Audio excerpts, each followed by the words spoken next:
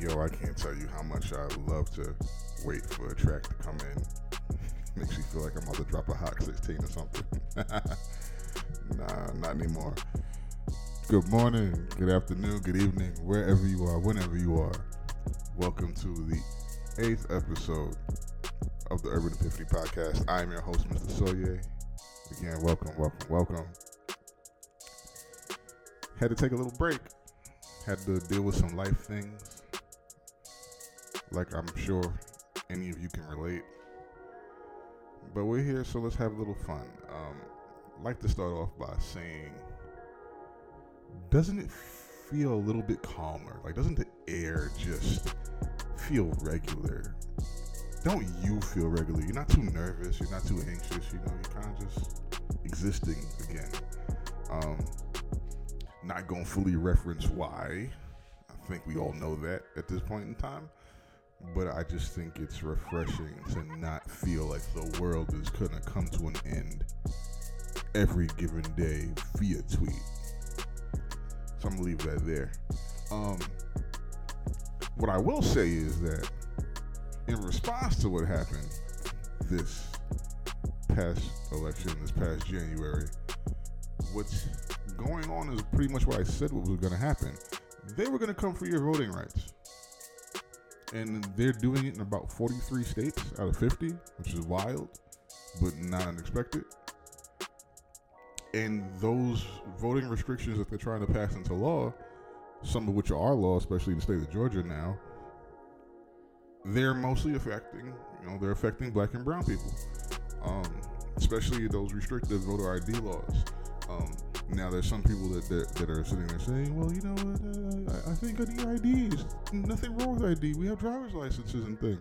Yeah, I get it. But the difference between the two is that you have people who are so old that they're from times where the record keeping was not up to par. So they might not have readily available birth certificates to help vouch for their identity anymore. Those hospitals may have closed. Whatever repositories of information might have been closed. Those things might have been destroyed. And so now that it requires them to have special types of ID to vote, they won't be able to. So they have, in effect, been disenfranchised when they shouldn't have been. So it's things like that we need to look out for and that we need to keep fighting for. Because at the end of the day, especially with the Republican Party, and it's been documented very clearly that their ideology is that the less people that vote, the more that they win. Because in actuality, the core tenets of what they believe are not that popular. So there are less people that believe in them, which is why they have all the tactics that they pull, the gerrymandering and things of that nature, forcing in, pushing in, skating in tons of federal judges, because they couldn't do that fairly in any other circumstance.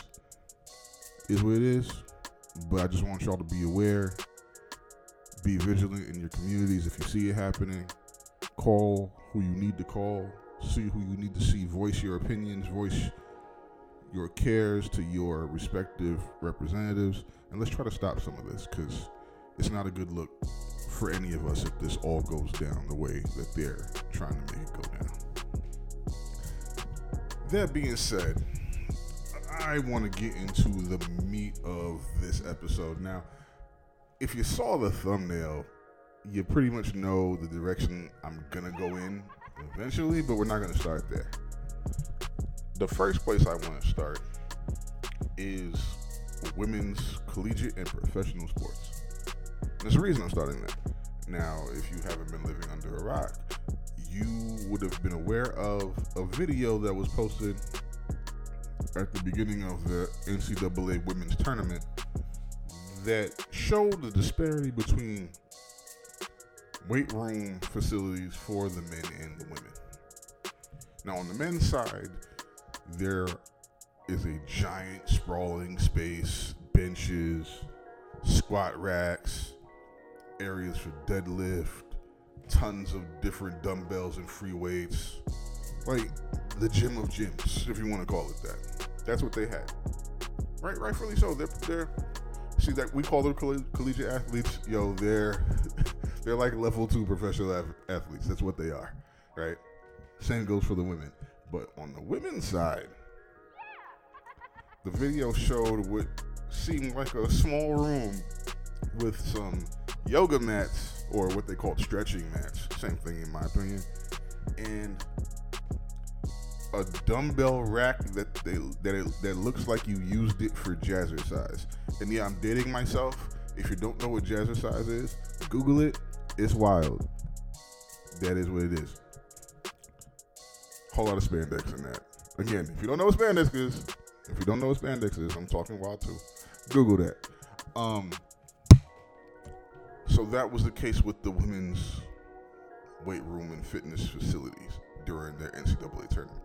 And this isn't the first time that we've seen disproportionate accommodations for women, professional women, as opposed to their male counterparts. When I saw this video, it brought me back to when the United States women's national soccer team was complaining during their World Cup about the type of fields they were forced to play on. They were forced to play on AstroTurf, which the men were not. The men were playing on field turf, I believe. Either field turf or grass, I'm pretty sure it's field turf. If you grew up in the early mid-90s to early 2000s and played any type of outdoor sport like football or soccer, you know what AstroTurf is. And it's the bane of your existence. AstroTurf is pretty much carpet with a slab of concrete underneath it. No cushioning, no nothing. It gets wildly hot in the summer. It retains heat. It's so rough that if you slide against it, it will rip the skin off your body, right? It's bad for your knees. And this is what they wanted professional level elite athletes to play on now. After knowing what they know, this is what they were giving them. Second, third tier accommodations. And so they erupted in disapproval, dissatisfaction, as they should. I wouldn't stand for that either if I knew that the other people out here playing on comfortable field turf cushion and their skin's gonna be intact, everything's gonna be nice for them. No, that's not how we're gonna do that. So I completely agree with them, and I'm on their side. So, as we know, there has been a history of disproportionate conditions for women as far as athletics, is concerned. Say that 3 times fast. I dare you. And usually we come to that conclusion that, men just think less of women in sports. They just feel like they can't do or can't perform the same as men can. And there are parts of that ideology for some men that are true. I will not deny that. But it brought me to the other aspect of that conversation, right? Because for me, a lot of things lately have come down to dollars and cents. It's always come down to the money for me. And in my mind, it begs the question, all right, if the money that the people who write the checks get is the same from each group, then why would each group's situation be different? Right? Because people always want to find a reason to keep you from having some things that you think you should have. Look it up. That is just the way of the world these days. If someone doesn't believe you should have something, the first place they look at is money. They'll either put money into it, take money away, or see how much money you're taking away from them to validate them taking away things from you. And so I looked back, because if you had followed sports maybe about 3-4 years ago, there was the argument made by the women's national team that they should be paid more. or at least they should be paid at least more or equal to the men's national team, right? And some people looked at that and said, "Oh, that's wild. I can't believe that. I'm not with that. Why should they get equal or more?" And there's a reason for that. So I did some Googles. Google is everyone's friend. And in 2016, according to the Wall Street Journal, women's national team soccer games generated $1.9 million in revenue. I'm sorry, $1.9 million more in revenue than men's games. And between 2016 to 2018, women's games generated $50.8 million in revenue compared to the men who generated $49.9 million in revenue.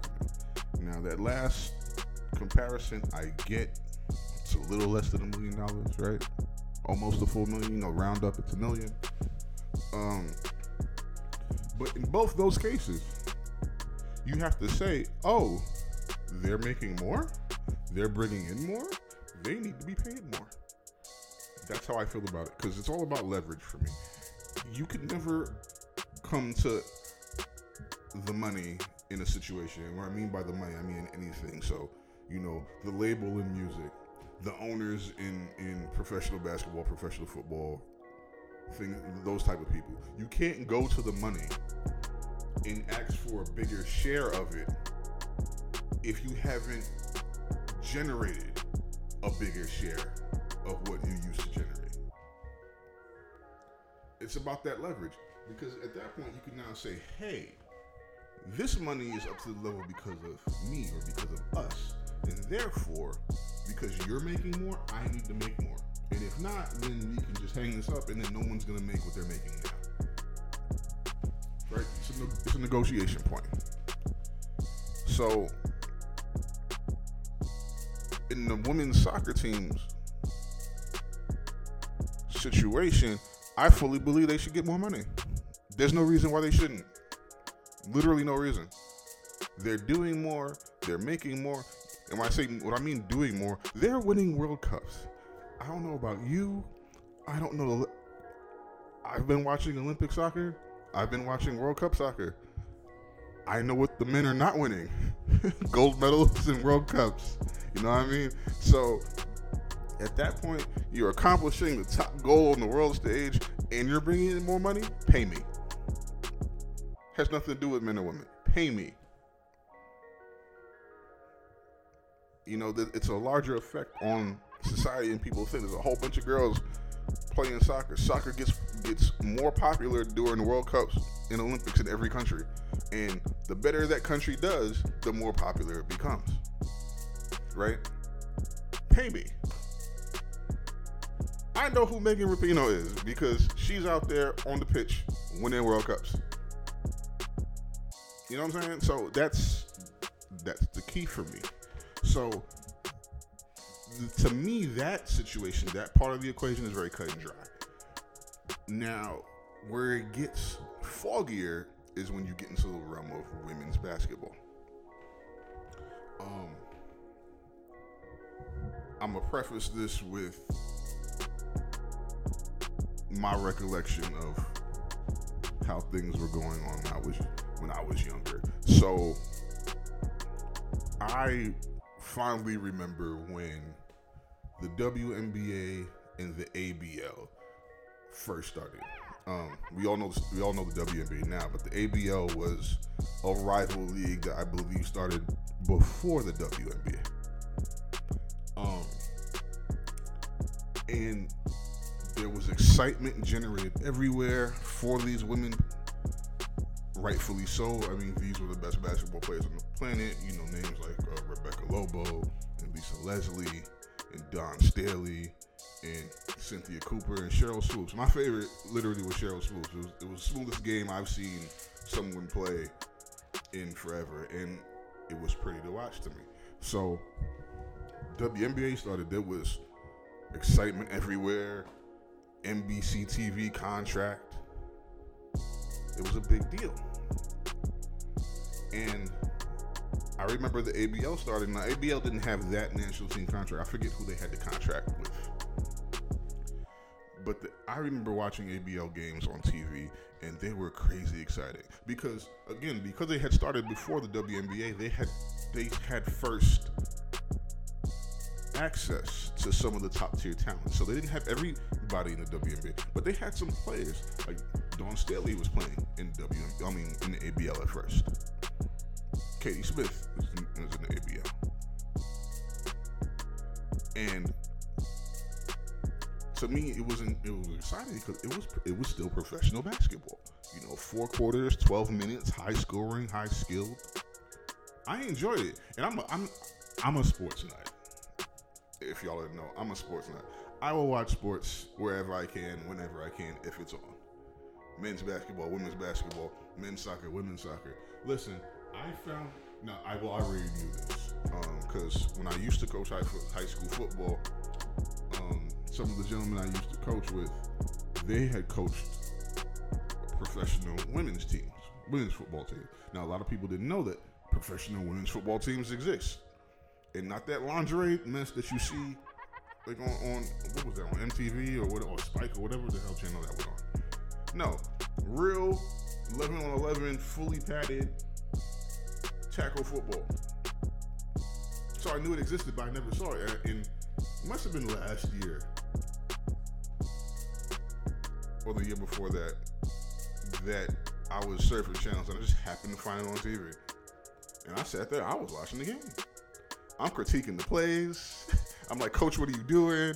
Oh, run the sweep. This is just me. I'm a sports guy. So I remember the WNBA, coming out that first game. I believe it was a Sparks. I forgot their opponent. It's one of the things that people remember about that game was that it was an opportunity for Lisa Leslie to dunk in the game, and she missed the dunk, and everybody was like, I don't care anymore because she missed the dunk. But that wasn't it to me. I had issue with the WNBA because they told me they were a professional league, and on their first nationally televised appearance, they're playing with college rules. College 3-point line, 2 20-minute halves. Didn't make sense to me. Because to me, if you're playing professional basketball, then you need professional rules. Your rules have to change. They have to be different. Right? They're different in every other sport. Well, almost every other sport. Let me not misspeak before someone tries to crucify me for that.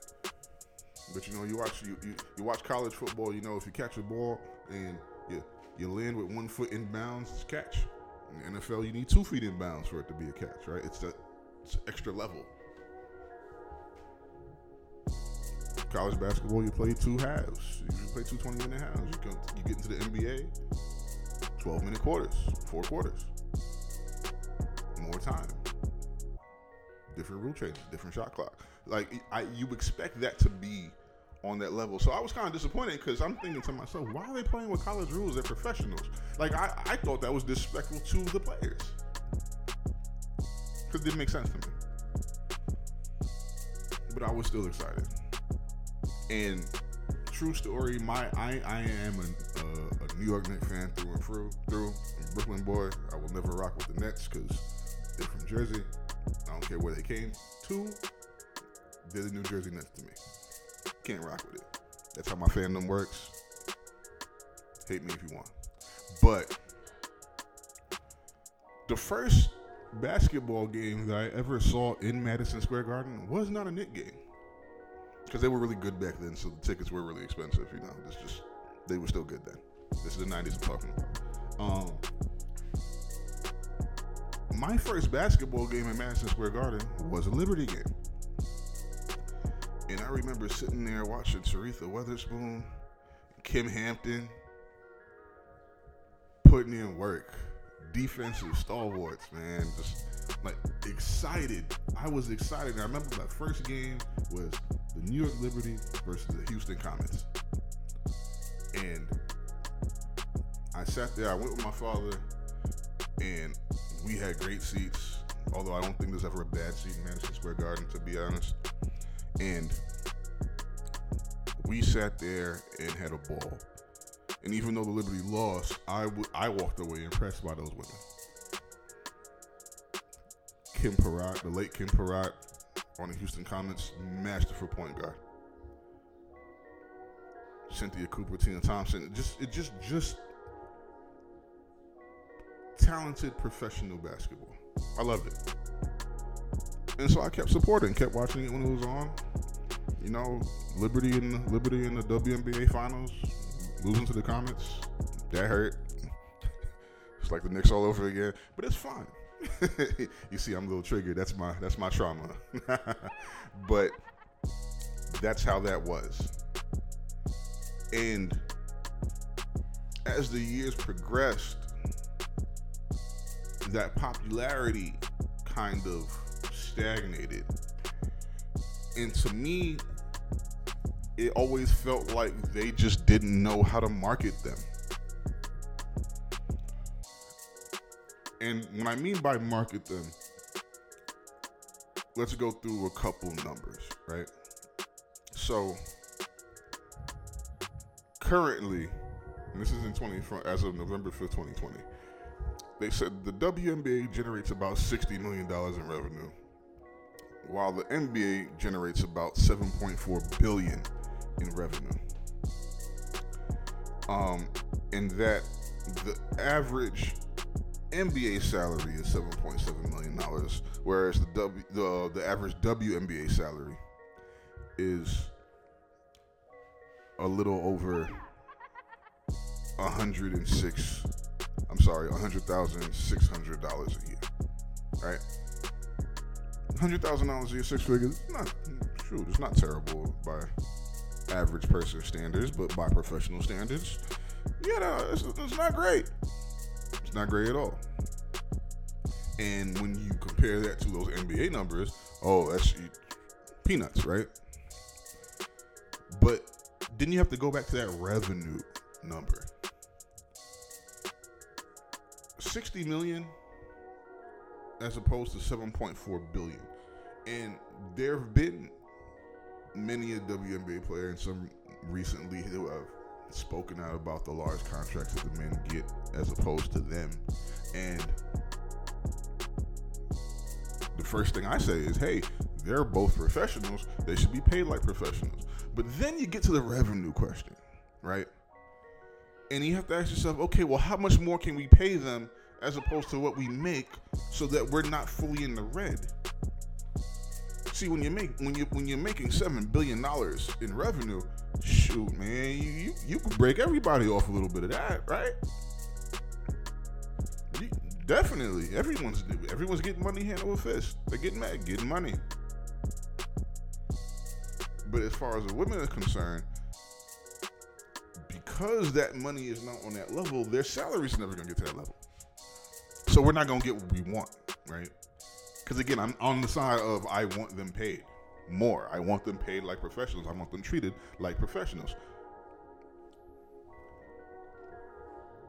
And once you get to that point, then you have to ask yourself a question. All right, what can we do to make sure that they make more money? So that they bring in more revenue, so that their salaries can therefore increase.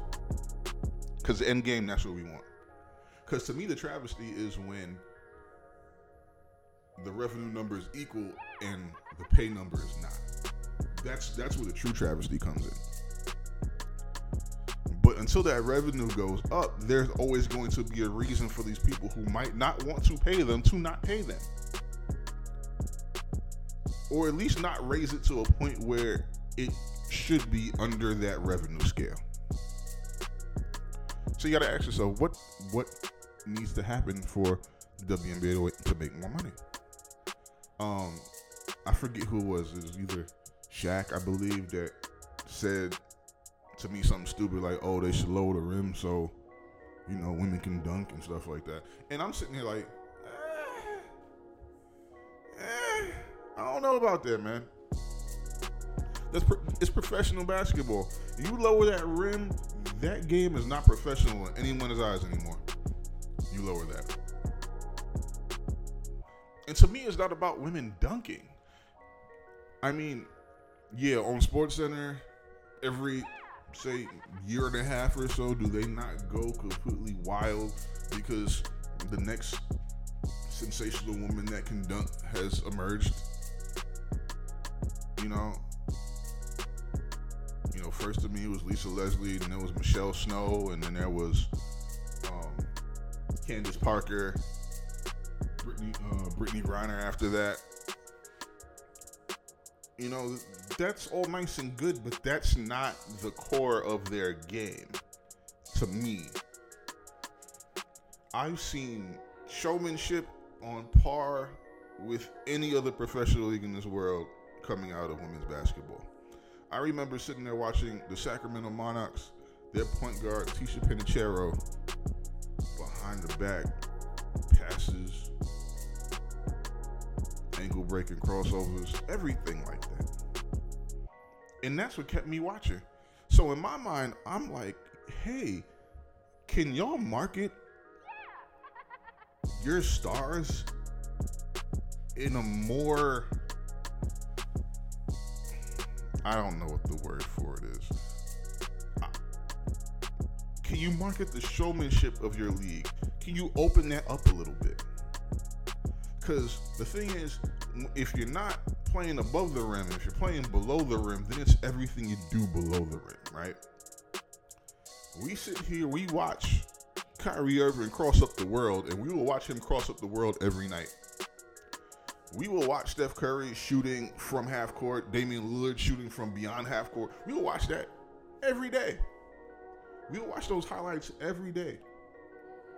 Right? We watch Trae Young doing the nutmeg, throwing the ball between people's legs every day. We will watch that every day. It's dope to us every day. But you know what I don't see? I don't see the women's highlights. I don't see those crossovers. You know, I mean, I love Allen Iverson. We all love Allen Iverson. But the one moment we all remember about Allen Iverson was him crossing up Michael Jordan. Right? I don't know what that WNBA moment is. And if it does exist, I haven't seen it.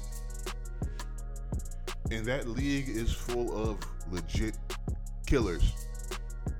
And when I say that, I don't mean actually taking him in life. I mean people that are a certified bucket. Certified. Diana Taurasi, certified bucket. Maya Moore, certified. Candace Parker, certified. You need to score. They're here. They got you. But that showmanship is what's not pushed to the public. And I think that needs to change.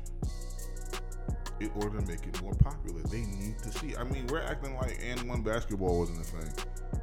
Where people just be able to dribble, pass, and shoot with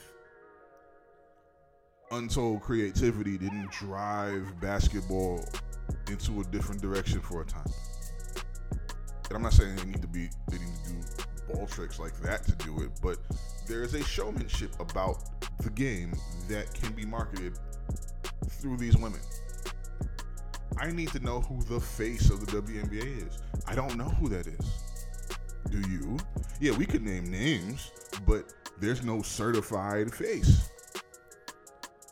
LeBron's been the certified face of the NBA for over a decade now. All the commercials, NBA Finals rolls around, they want him in there. You remember the Kobe Bryant, LeBron puppet commercial, right? They wanted that so bad, even though it didn't happen. Because those guys were the face, and they made sure that the face was going to be in your face at all times. I don't know who that is for the WNBA, and that's on them. I know who the good players are because I just love basketball that much. And some of you are probably exactly the same. But you can't tell me who the face is. And so when I go back to women's college basketball, those same type of issues come there as well. Right? Because a lot of times women's basketball is not the money-making sport on campus. I didn't look up the UConn women's basketball team numbers, but I'd have to believe that they're out here making money though.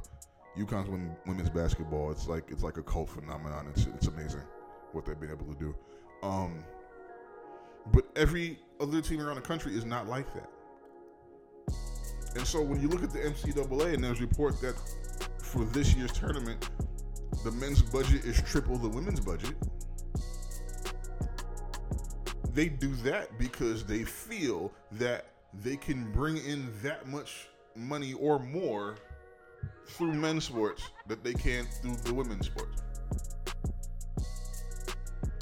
Because that's when you're talking dollars and cents. That's why you're not even taking in the social. You're not even taking in the social dynamic of it. You're just talking about blatantly dollars and cents. And to me, if we want those other things to change, that has to change. So how do you change that? Because I know if anybody else has followed women's college basketball, there's a young lady on the University of Connecticut. Her name is Paige Beckers. I'll call her Paige Buckets. Phenomenal. She's the Women's Player of the Year as a freshman. Phenomenal. Right? You got to make her the face of stuff. That goes into paying college athletes and things, but that's a different story for a different day. I don't get that deep because I've gone deep into sport right now. But I just want to end off by saying I believe that all these things are possible and all these things can change, but man, you've got to market it the right way. You got to market the hell out of it. And I think that women's sports, they're not sure how to reach the fullness of their audience. I think they know how to reach the hardcore elements of their audience and then nothing else. So until they solve that, it's not going to change, in my opinion. Not because I don't want it to, but just because you can see what the people in control want. They want money. You could email me on this, tell me I'm right, tell me I'm wrong, tell me you disagree, tell me I'm nuts, whatever you want to do. But just think about it outside of, getting outraged like we do on Twitter and Facebook all day long. Yeah, we should let that go too. You got to disconnect sometimes. And that, my friends, brings me into today's epiphany.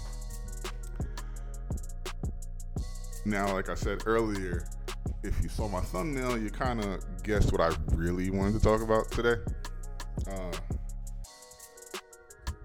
Brother Jaxn. Derek Jaxn is his name. I hate the way that they spell his last name. I can't stand it. I mean, I just can't stand it.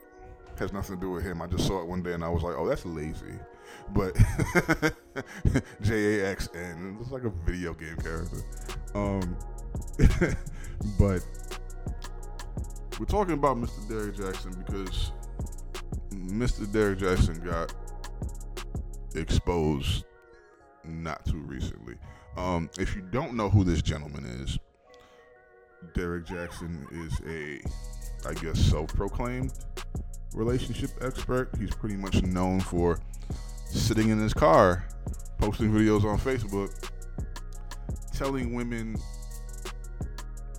exactly what they want to hear.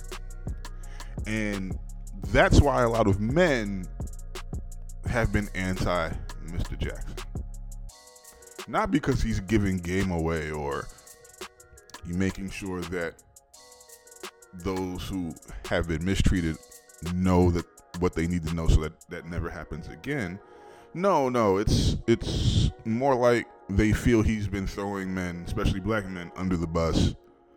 And again, telling women whatever they want to hear to make them feel better about their situations.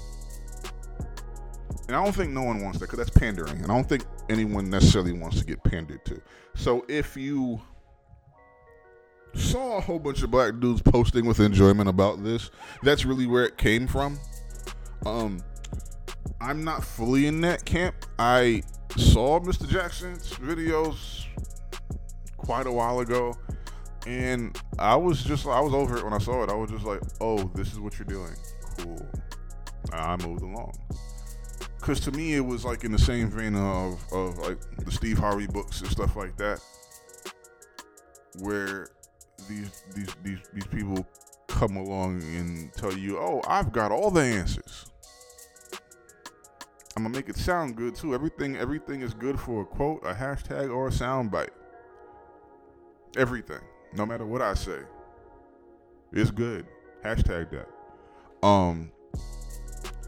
And to me, it always comes across as that old school term. It's like snake oil salesman. They just tell you whatever you want to hear. They know what your hopes and dreams are, right? And so all you have to do is reinforce your hopes and dreams, and it'll be okay. And you'll go and you'll spend money and you'll buy their books and whatever else that they have or they're selling. And so the thing that happened was Mr. Jaxn got exposed for cheating on his wife. And the internet went nuts. All the memes. Crying Jordan faces, crying Derrick Jaxn faces, everything.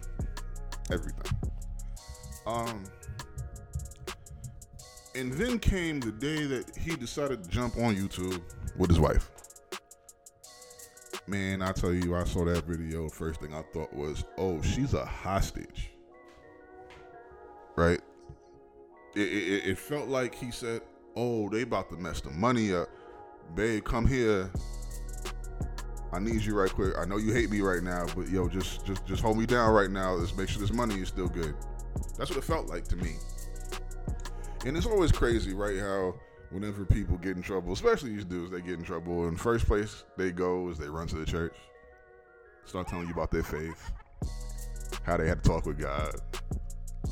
Man, if life was only that easy, right, for you to do something wild and then come back, tell somebody about your faith, how you had a conversation with the Lord, everything's fine now, don't worry about it, keep spending that money like you used to. Like, if it only was that easy. His wife was on there. I have nothing bad to say about this lady. I'm not gonna do that. She decided to come on camera with the bonnet. Listen, shout out to the girls with the bonnets. Listen, keeping their hair wavy, keeping it silky. We know what you're doing. Y'all killed her for the bonnet. To each his own. But the sticking point for me was when he decided to make a video critiquing the video with his wife like he didn't make it. He sat there talking in the third person. Oh, I know what a bunch of y'all would say about Derrick Jaxn, but I tell you that I believe him. Sir, you are him. What are you talking about? And so that happened. I said, oh, this brother is a grade A narcissist. Like, it wasn't even in jest. There was nothing funny about it. And to make it worse, he tried to pull an 8 Mile on us. And that's when I got insulted. I was completely insulted. Because I sat there and said, oh, you B Rabbit now? Oh, I'm Clarence. I'm Papa Doc. Because he decided to sit there and try to tell us everything bad we were going to say about him based on what he admitted that he did. And that somehow that was going to take the power away from the rest of us from clowning him. And bro, that's clown behavior if I ever saw it. So, I was good on Derrick Jaxn. I don't know how the rest of y'all feel, but if you still spending money on this dude stuff, I got a bridge I could sell you. And with that, I kind of want to go to the inverse, right? Because there's another brother who's out here in social media airwaves talking that talk that a lot of women, especially black women, are not okay with. And that brother is the second gentleman in my thumbnail, Mr. Kevin Samuels.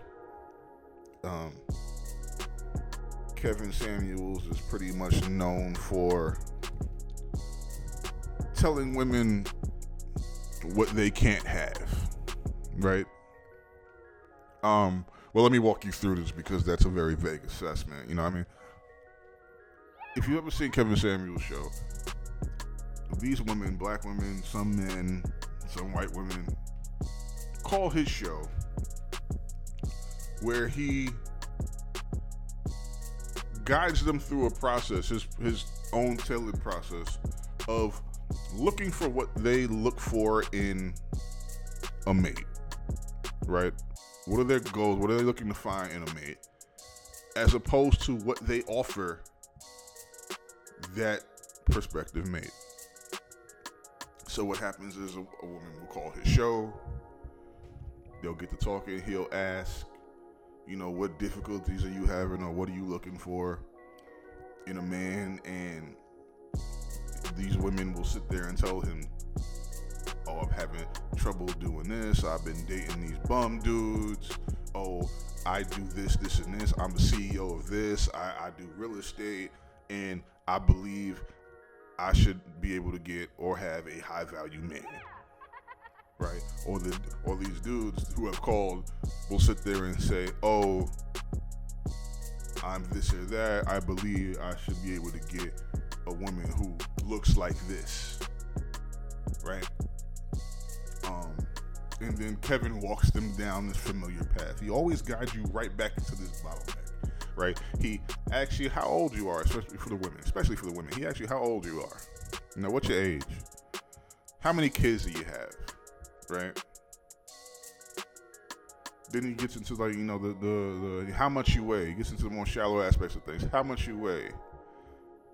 There have been times where he's asked these women to grade themselves physically on a scale of 1 to 10 as far as looks are concerned, right? And based on those answers, he will then assess their capability in finding, acquiring, attracting a quote-unquote high-value man. Now, I've seen some of these videos, and yes, Kevin Samuels speaks violence, yo. It's not a sugar-coated conversation. And I don't think it's more so that he hates women or hates black women, but I think he hates them both for ignorance. Right? I think he's a guy that, and follow me on this comparison, if he walked into a church and they were preaching the prosperity gospel, he'd walk out. Because it's a lot, it's really not real in that regard. You can challenge me if you want, but I'm just saying, Creflo Dollar and them got way more money than you ever had. Moving along. So yeah, it's not a smooth conversation. It's not a cheerful conversation. And what he says to these women, he says, oh, you are this tall and you weigh this much and you have 2 kids. The type of man that you say you want isn't gonna want you. Now, yes, there can be outliers. I'm not gonna sit there and say that that's an impossible thing, but more often than not, that's kind of true. It's kind of true. Some of the dudes I heard call that show, these dudes sound dusty. Sound completely dusty. If I have sisters, homegirls, whatever, I'd be like, yo, this is the type of dude you gotta avoid. Because they're delusional. Right? Some of the things that they're asking for while not having what they should have is bananas to me. Right? Some of these dudes are 36, 37 years old, living a 20-year-old man's life. They don't have their own spot. They're living in their mother's basement. Only make a certain amount of money. But then you're talking about wanting a woman who's going to want certain things from you that you can't provide at all. It's nonsense.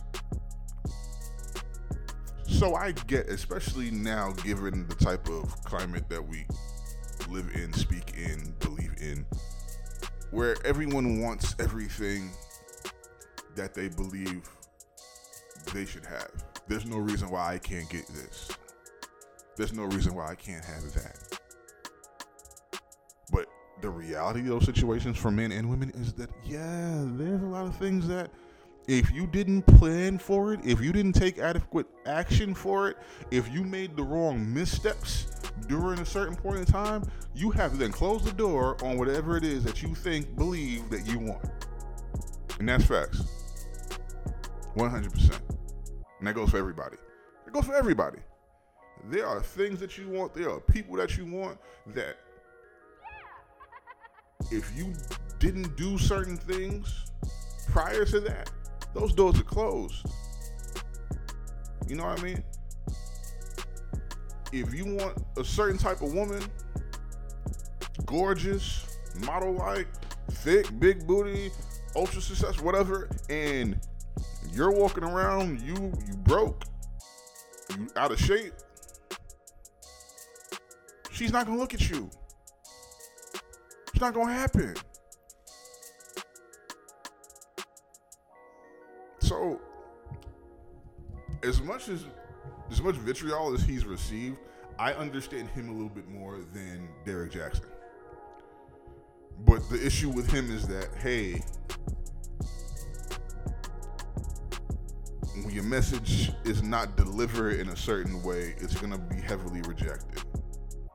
So that's what happens there. All in all, in today's epiphany, and I kind of want to close out with this, right? As far as relationships are concerned, no one's path to a relationship, no one's path within the relationship is perfect. Everyone's relationship situation is unique. There is not a cookie cutter situation to get you the relationship that you want. There are people that will tell you that they couldn't fathom being with the person that they're with right now. They couldn't see it. Whoever that mate is right now was a type of person that was never on their radar before. Right? That's life. That is relationship. That is love. That is all those things. It encompasses. I got caught up there, man. I need some water. It encompasses all those things, right? So, at your peril, going to these quote-unquote relationship experts who are either going to tell you everything that you're not or tell you you can have everything you want is not being fair to you. You see, I've worked with a ton of women. I have a bunch of women who I call friends of mine, dear people. Love y'all. Shout out to y'all. And I remember all the conversations we used to have, you know, in those younger years about dating and relationships. And I know the one thing that used to be a constant with me when they would ask me questions about stuff or why do dudes do this and that, and I would always tell them, well, number one, I can't tell you what to do. I can't tell you how this is going to go, or I can't speak for those other dudes, those other gentlemen. Can't speak for them. Because everyone's situation is different. Who am I to sit there tell you what 30 other dudes are thinking? I can't. So I don't know why you think these dudes can too. Or those women can too. Yeah, obviously there are, you know, a few things that these people can actually mention to you. But that's about it. And you see I'm going over time, man. The music done left.